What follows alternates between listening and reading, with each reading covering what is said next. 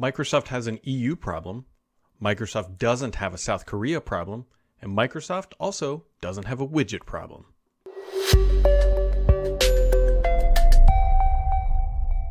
Happy Friday, my friends, although if I'm being completely honest, this is Thursday evening when I'm recording, so hopefully you had a wonderful week. I've got a jam-packed schedule, and as a kind of a show note reminder, next week, there will be nothing next week because I will be on vacation, enjoying myself, not doing these things, although I do enjoy this, but either way, I won't be home to record a podcast. And so we're doing this one a little early. Hopefully you had a wonderful week. It's now June, which is... I don't know what's happening to the year, my life, or anything else yet. No, I'm just kidding. It's June. Hopefully you guys had a wonderful week. I don't know, whatever. Let's get into the news. Microsoft announced, hey, dark mode for Paint. It's finally officially here. Previously, you could get Paint dark mode through some hackery things and tweaking up bits and behind the scenes stuff. But officially, Microsoft is making dark mode Paint. I don't even remember how long ago they announced this. It's been a long time available to Windows Insiders, which means it'll be coming to everybody in the near future. Windows 11 build 23471, the file Explorer gallery, which I don't usually call out all the features that come to these insider builds because they're numerous, which is a great thing. However, this one, the gallery feature in Explorer, they're really doing some overhauling to Explorer, and it just makes it a lot easier to view photos and everything else. And if you ever try to navigate a whole bunch of photos in File Explorer, it's not the best. So this gallery feature is a good, nice improvement. Following the Windows 11 RAR support, that's RAR files, WinGit will soon be able to install zip files natively, and also native PowerShell integration is also coming to that as well. And so Windows 11 side continuing here. There's actually some good widgets coming. I can't remember exactly when this was announced, but you'll soon be able to monitor the CPU, the GPU, and the RAM. Think of your, when you open like Task Manager up and you can go through it and you can kind of see all the performance and everything else about the machine. You'll be able to get those viewpoints in a widget, which actually is something I think a lot of people like myself would actually use. And so these are genuinely useful widgets. It's really creeping into the territory of Rainmeter. If you're not familiar with Rainmeter, it's probably the de facto way to add things not natively, but on your desktop without them being on your desktop, if that makes sense. But it's it's not exactly always user friendly. And so anyways, these widgets, I'm actually excited. It's fair to say I'm excited by widgets. I am excited by widgets. Speaking of Windows, by the way, Windows XP has been cracked. Well, okay, this is not really something new, but it's really that you can now run a crack in an XP crack in an offline environment. And don't run XP at this point, unless for experimental, or if you're a younger listener and you never used XP and you're trying to like play with it or something like that, maybe that's a reason. But really, I mean, like, look, if you're in the camp of, I want to run an old OS that's not supported anymore, run Windows 7. Like, I would totally understand somebody being like, screw it, I'm running Windows 7 for the rest of my life. I understand that stance. I really do. Windows 7 was a fantastic OS. Don't do it with XP. Windows 7 is just such a better thing. Speaking of better things, you probably have already forgot about the free version of Microsoft Teams that ships with every version. It used to be pinned to the taskbar. I think it's still pinned by default. I can't even remember. I haven't done a clean install of Windows in a while, but it's the other version of Teams that you don't use for work. So they're adding communities to it. Also, they're like oddly adding Designer. So there's a thing called Microsoft Designer that can use some like generative AI stuff to create images and whatnot. And so if you're inside a community, you can kind of you can pin a post and use Designer with it. They didn't really enunciate too well how Designer is integrating into like these communities. But whatever, I guess Microsoft found a way to shove some generative AI into a thing that probably doesn't need it. But I don't know if they're trying to create like a Midjourney style thing. So if you're not familiar with Midjourney, you use it in Discord and you type /imagine. And maybe they're thinking they can do that with Designer in their Teams app and get people in there that way. Maybe that's it. I don't know. We'll see what happens. It's like, okay, you guys, you keep doing what you're doing. Speaking of things not going Microsoft's direction, they are running into some early problems in the EU. Now, this isn't related to Xbox, which most people might think, because you'd be saying, Brad, they just got EU approval on that. They absolutely did. And it might be because the EU is going after a bigger fish. That bigger fish starts with the letter A, and it's called Azure. And so Microsoft failed to settle with the CISPE ahead of the EU cloud market dominance investigation. So TLDR of this is that Microsoft used its market position to really kind of like shove Azure credits and Azure onto clients who may not either A, wanted it, or did so in a way that was not necessarily advantageous for a free and competitive market. And so Microsoft used its market position to push a product, and they consider that dominance, and they might be in some hot water here. Microsoft tried to remedy the situation, and they failed to do so prior to it going to a deeper investigation. This will take forever to actually be closed out. But the reason why I bring this up is not that you take your opinion on if Microsoft abused their market position. That's fine. Where I really want to pivot this conversation is to, my God, it feels exactly like that's what they're doing with AI. Now, somebody will write in the comments and say, Brad, but the AI, they don't own it. They don't own OpenAI.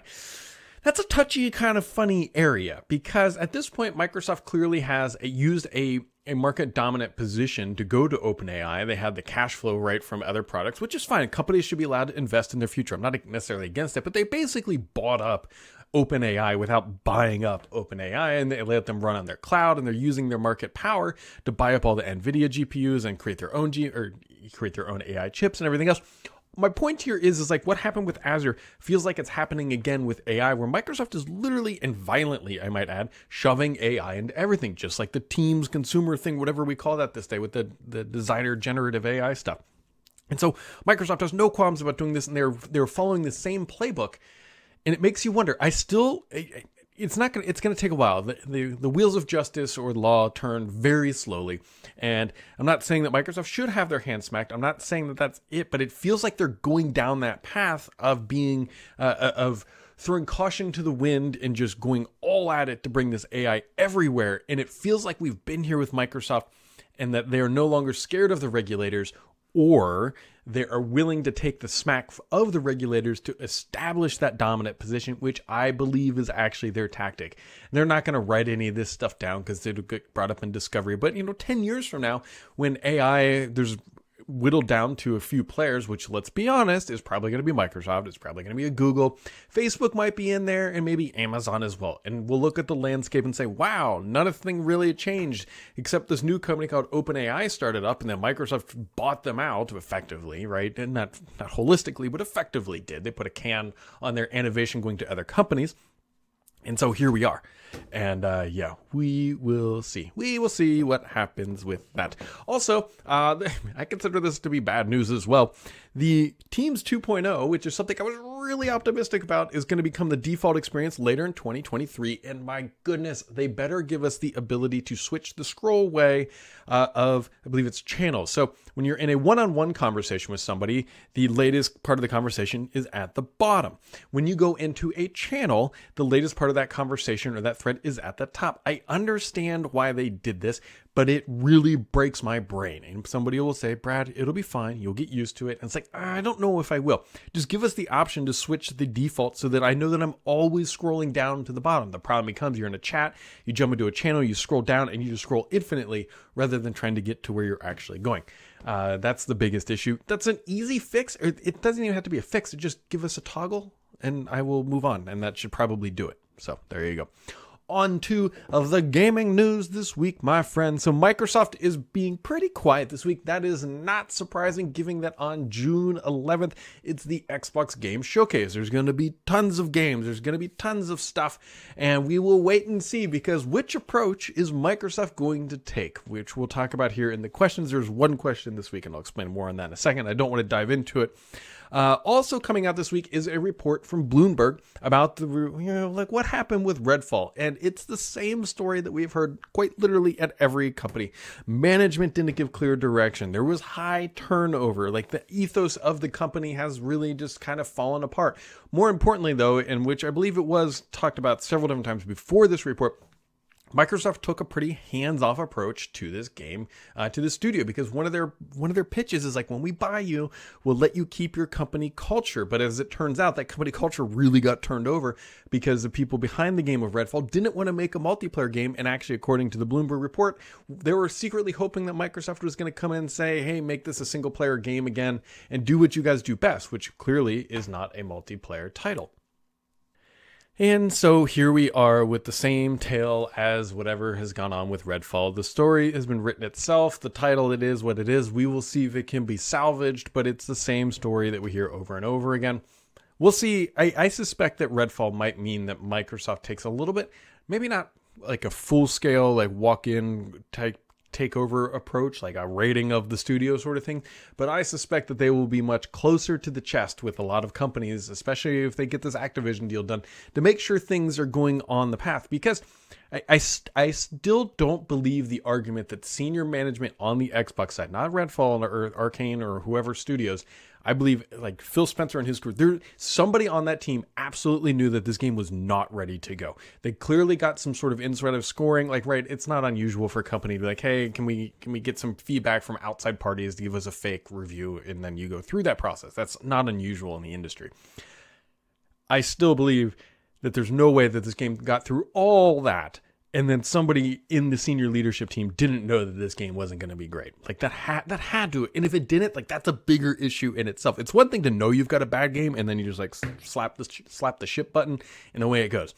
It's another thing to like have zero idea that the game is actually terrible. So not just terrible, but I mean just riddled with bugs on day one. So anyways, you can go read that over on Bloomberg.